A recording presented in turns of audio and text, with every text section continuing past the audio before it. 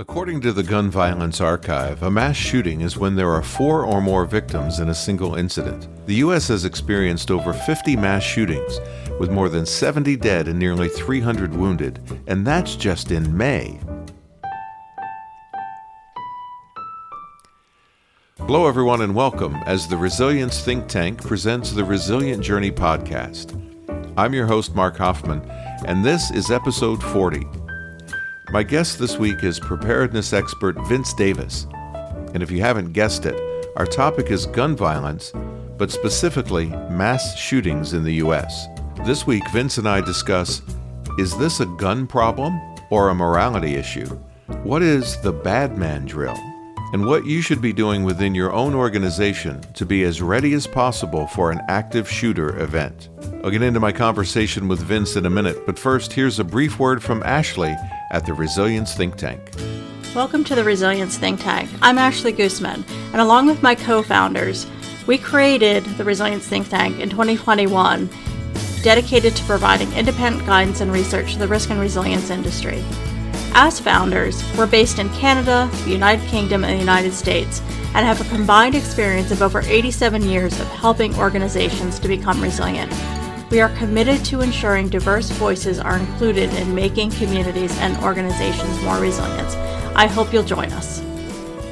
I just spent a couple of days in D.C. with my youngest set of grandkids who are, one's school age, the other one's 2 are school age, one is preschool age. And I can't even imagine the grief and the devastation that a parent has to lose a child under any circumstances, but especially under these circumstances. And so I asked myself, what are we doing as a country? What are we doing here? How did we get here? And how do we get out of this? And one thing came to mind for me this week, Mark, and I want to share this with you. 1969, comedian activist Dick Gregory, in a statement regarding the riots that were taking place back in that period of time, said, "America is the most morally corrupt, degenerate, insane country on the face of the earth." Mm-hmm. And when he said that, the context for that was the idea that somehow we could come out of these things with no moral compass. So I looked at this whole thing and I've been thinking about it as many have all week. And it's not a gun control issue. It's not a political issue. It's not a law enforcement issue. In my mind, it boils down to one thing and one thing only. It's a moral issue. Mm-hmm. When we can tell people that we don't care enough about your kids or their lives to change anything that we're already doing. We just don't want to change anything. And that it comes down to, a moral issue of caring more about money than it is about people. And that's what we're up against. That's what we're fighting against. We're fighting the good fight. I thought about the congressmen that were out on the baseball field and they got shot by a shooter who came randomly and attacked them. And those same Congress people who were attacked in that attack would not vote for better gun legislation. Right. That's how morally corrupt they are. They would rather die than to do something that's going to affect their pocketbook or their campaign contributions or their ability to get elected.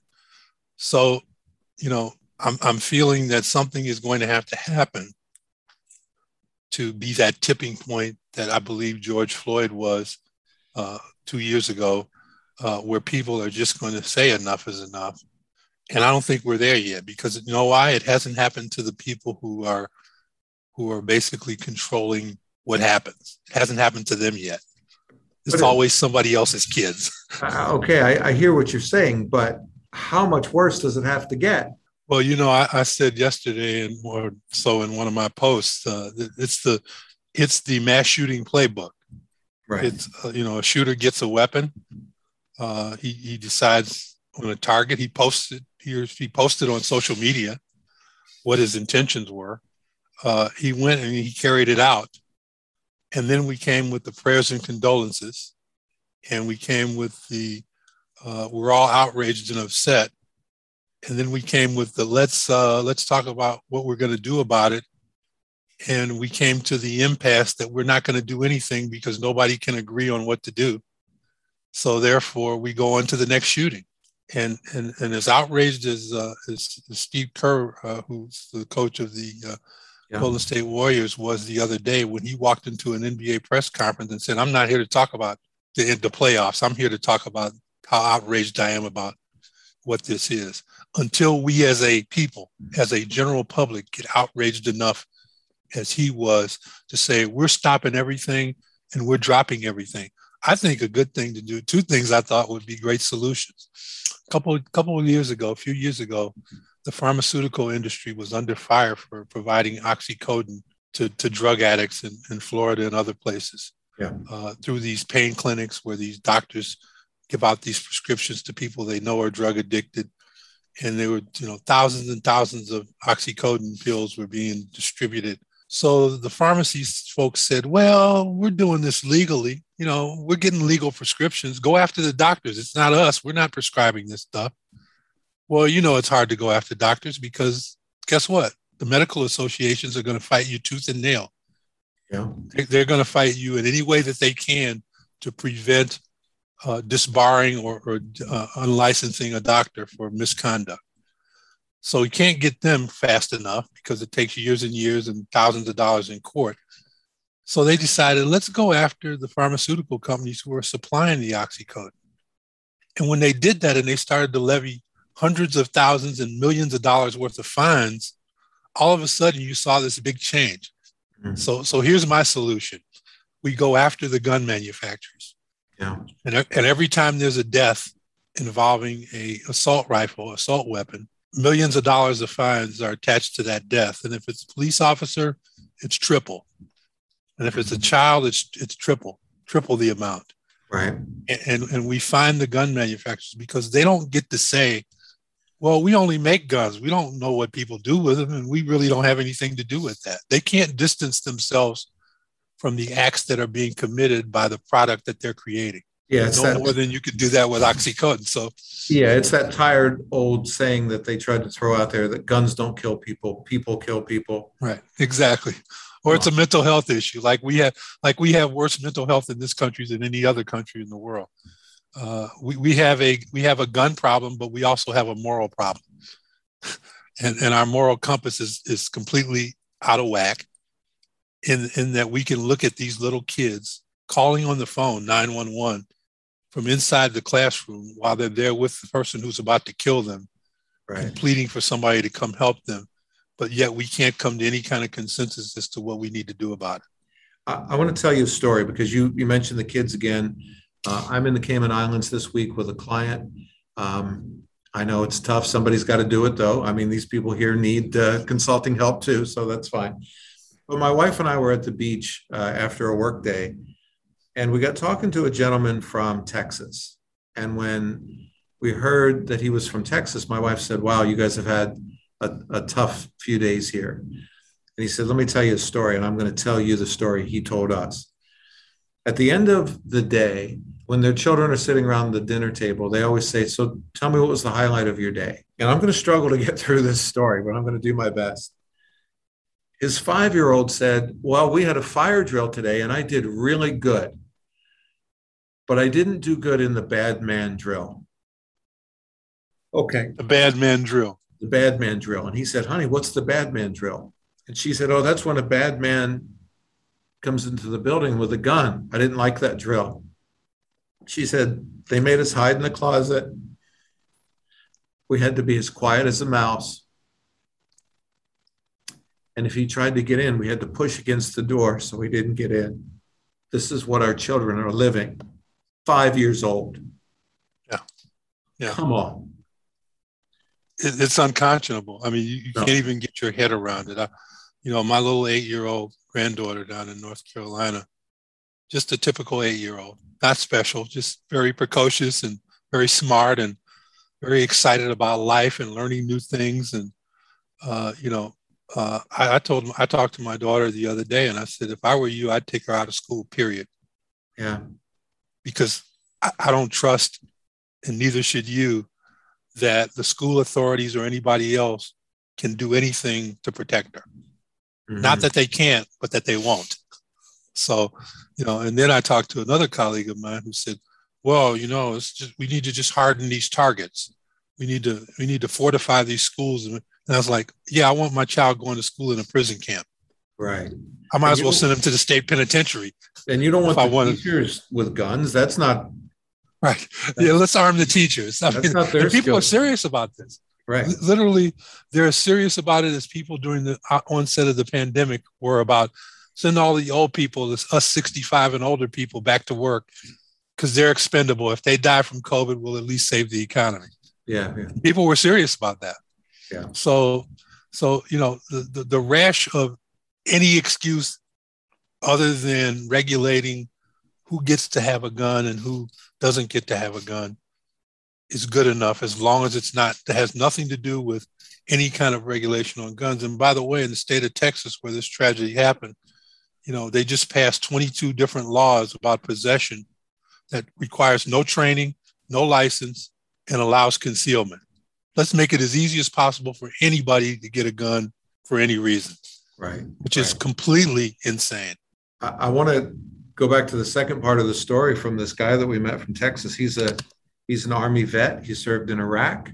He looked at me and he said, I own 3 AR-15s. And he said, let's be clear. I don't need an AR-15. There is only one purpose for an AR-15, and that is for killing people, for shooting as many people as possible in the shortest amount of time. And he said, this latest tragedy, which is right in his backyard, made him realize he doesn't need those guns, and he's turning them in when he gets home from vacation. Now, that's a man of integrity right there. And you're right. And look, Mark, I know lots of folks who own guns. I'm not a gun owner. I never have been. Don't believe in them. Was never around them growing up. My dad was a police officer for the VA. He had a firearm that he carried for work. Yeah. I, of course, fired weapons in the military when I was in the Air Force and the Air National Guard and Army National Guard. But as far as being a weapons owner or a gun proponent, I just don't believe in them. I think, I believe in the statistics. The data shows that having a gun increases your risk. Just owning a gun increases your risk 200% of something happening in your house. And then I read another stat that was really disturbing the other day, which was, 2/3 of gun owners are victims of their own weapons. Oh, wow. And that suicide, believe it or not, people killing themselves with their own weapons is the greatest cause of firearm deaths. Far greater than mass shootings, far greater than any other reason or rationale is people actually killing themselves. And I thought, well, that's weird. So you mean if I got so depressed that I wanted to hurt myself, if I didn't have a gun around, my chances of getting past that and getting the help I needed would be much greater than me going into the gun safe and getting the 9mm out and blowing my brains out. Really? Yeah. Yet people have this fascination. There's more guns now in this country than there are cars or people, by far. Over 400 million weapons. Some people want to make the argument, look, I want a gun. I want to be able to hunt. Okay, you know what? You want a shotgun. You want to be able to go hunt. That's fine. You don't need a AR-15 to go hunt. Hunt rabbits. Right. Deer. Nothing left of the rabbit. That's for sure. I want to go to something else, and it's number 2 or 3 or whatever it was in your playbook that you mentioned there, the mass shooting playbook, and that's prayers and condolences. I know you and I are both men of faith and we both pray, but finish the sentence. Faith without works is dead. It's dead. Yeah. So to sit here and say, my prayers go out to these families. Yeah, they do, but it can't stop there. Yeah. If you're not doing anything about it, if you're not acting on that faith and on that prayer, then you might as well be praying into a tunnel or a sewer or into a paper bag, because it's meaningless. It has no impact. It has no effect. God gave us the will to pray, but he also gave us the will to act. And the fact that we can't seem to act when it's most important. We talk about how much we love our kids. A late colleague of mine who passed away some years ago Ken Bibbins used to tell me he was creating some books to teach kids about disasters, and he and I were working on a number of things together around children. Said to me one day, he said, Vince, we're only going to get to people if we get to them where it matters most, which is their kids. People don't care about anything more than they care about their kids. Well, now I'm not so sure. Yeah. I'm not so sure if we care more about anything else other than our kids when we allow this kind of thing to happen. 10 years ago at Sandy Hook, we had people coming out and saying that was just staged by the left wing who's trying to scare us so they can take away our guns. I mean, we had people who were seriously out there saying they just got a bunch of actors and that didn't really happen. And so, we've got a twisted sense of morality in this country. And I don't know how we fix that. I don't know how we get back to the moral high ground that we used to be able to take as Americans. I talked to somebody from a foreign country the other day, and he said, I think I love everything about America. I love the economy. I love the freedom. I love the fun things about the United States, the opportunity, and I've been thinking for years, the last 4 or 5 years, about moving my family to America. He said, and be honest with you, the only thing that stops me is I'm afraid of gun violence. It's such a violent place. Yeah. People just get killed anywhere, anytime for no reason whatsoever. I was walking down the street and all of a sudden somebody started firing a weapon out of a car. He said, that's scary to me. I can't lose my family like that. And it's real to him because he's looking at it from the outside, looking in. Right. Very, very objectively, while we've become so numb to it that, the response of the governor of Texas was to compare the number of deaths they had to the number of deaths in my city, Chicago. That was his response to it. Well, we're not as bad as Chicago. Well, they are, but 3,683 gun deaths in Texas, 1,367 in Chicago. So, wow. Those are not all Chicago. That's all of Illinois. But let's assume that most of them happened in Chicago because it's the biggest city. Still, right. 3-1 by a 3-1 margin, we are not as bad as people think we are. So, but how do we get into those comparisons like it's some kind of a contest as to who's the worst? I was speaking with an organization, the CEO of an organization not too long ago. We were talking about some cyber vulnerabilities that they had. And he goes, yeah, we have some pretty bad vulnerabilities, but we're not as bad as X. Oh, this is not a comparison between you and X. And it's not a comparison between Texas and Chicago. Are you doing it well or are you not doing it well? And I think part of the problem is a complacency.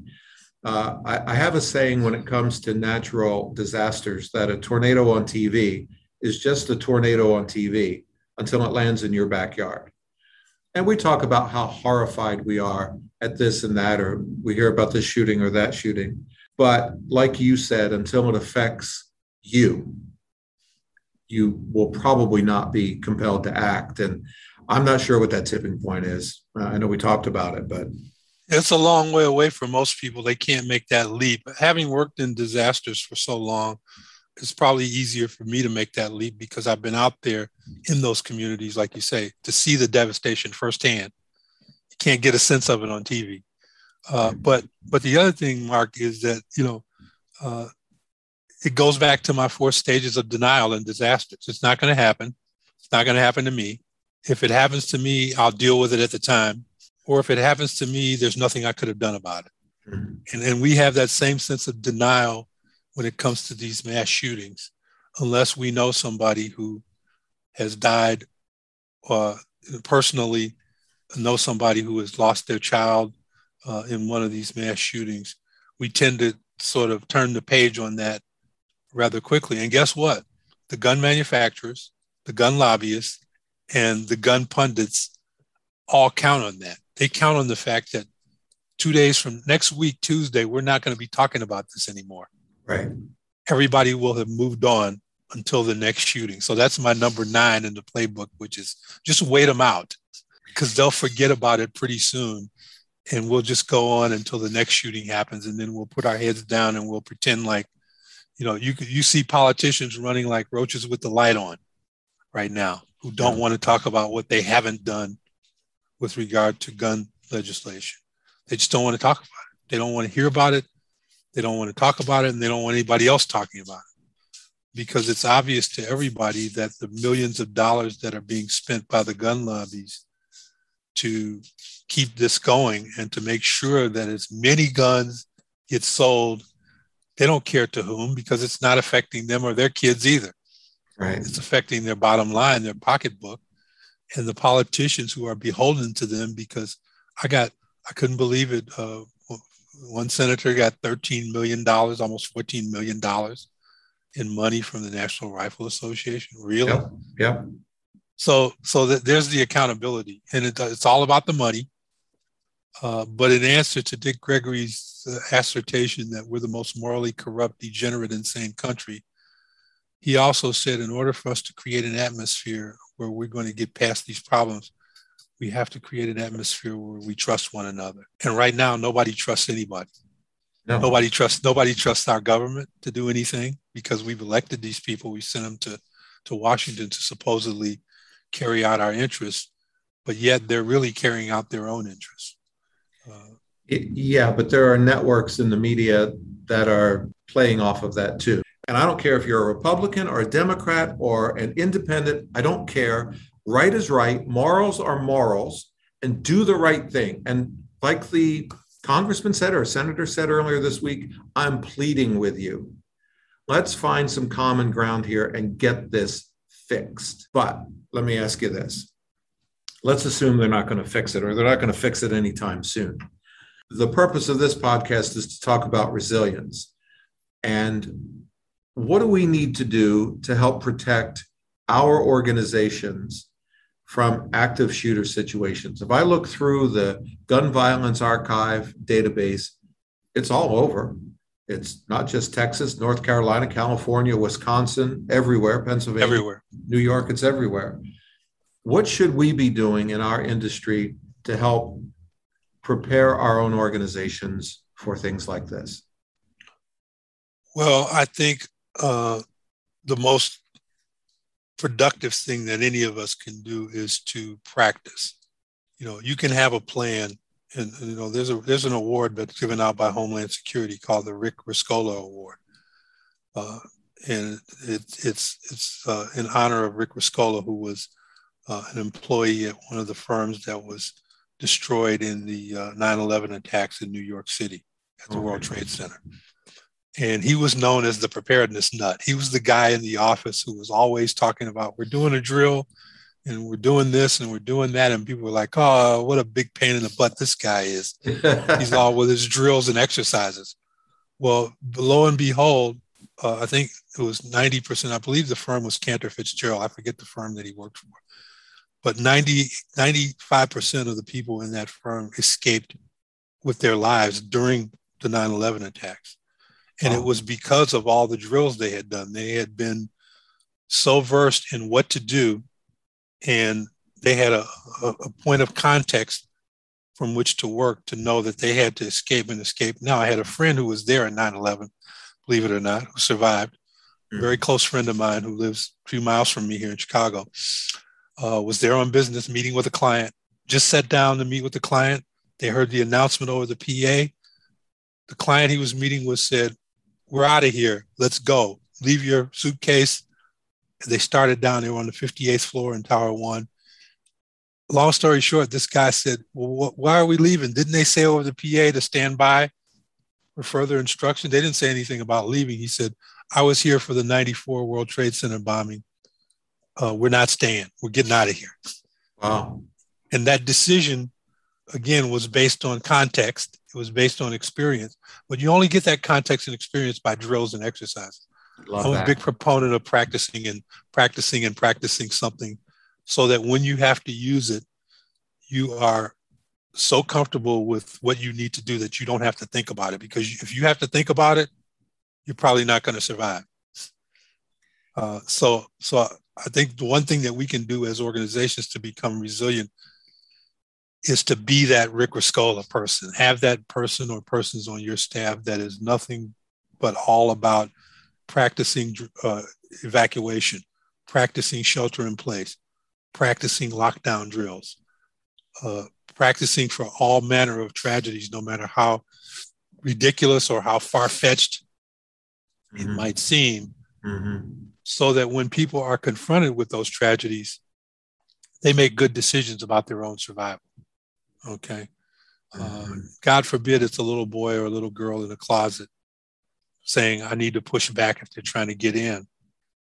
But the fact that they even knew how to do that, as sad as it is at that age that we have to learn that stuff, we have to teach our people, our children and adults, how to survive. So that's one. I think the second thing is really important, and that's teaching life-sustaining first aid skills, basic CPR and basic first aid, because the bystander is going to be the last link in your chain of survival if something horrendous happens. Police aren't going to be there fast enough. EMS can't get there fast enough. It's the person next to you, the person around you. God forbid if I'm riding on an elevator and I suddenly experience a heart attack, that somebody on that elevator is going to know CPR, because I won't survive in the time it's going to take EMS to send an ambulance there to try to save my life. I'm not going to make it. That's a really good point. It doesn't even have to be an active shooter situation. I had a meeting here with my client this week. A guy came in and he says, listen, I don't think I can continue this meeting. I'm having chest pains. And, we got him some help. But if it had gotten worse than that, I would not have been prepared. And I was telling my wife about it afterwards, and she said, and you got to get some CPR training. You got to get it together here. You got to get what you need. And I'm like, yeah, you're right. I have to do that. Vince, we're right out of time, but I want to give you the last word, man. Go ahead. We are all doubly devastated because we work so hard every day, all of us, to try to help people. And so it's a setback for us in so many ways, because we get discouraged when we see things happening that are so unnecessary and so avoidable. And yet we have to somehow find that strength and that determination to keep going. And I was one of those people who last week, to be honest with you, I checked out. Right. I took some time off. I didn't turn on the television. I didn't turn on the news.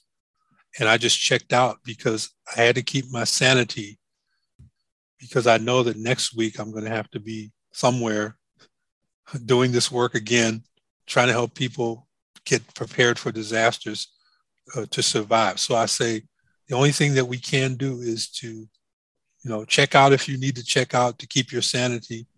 A change is going to come. Nothing is forever. Right. And as horrendous as this all seems, my late mother used to say, this too shall pass. Right. And we're going to look at this one day and say, remember back in the days when there was an epidemic of, mass shootings, and it was happening every day? Now look where we are. We'll get there. I don't know how, don't know when, wish I knew all the answers, but we just have to maintain our faith that not that people are going to do the right thing, but that there is a God somewhere who is looking at all of this and is going to right that ship and put it in the right direction and create that higher purpose beyond what we see happening now. I hope you're right. Vince, thanks for taking a few minutes to be here with me today. Thank you. And Mark, you and your family take good care. We will talk very soon, my friend. And as always, thank you for having me on. I want to thank Vince Davis for joining me and speaking his mind about mass shootings today on The Resilient Journey. And as always, a very special thanks to my colleagues at the Resilience Think Tank for sponsoring the podcast. Learn more about the Resilience Think Tank at resiliencethinktank.com.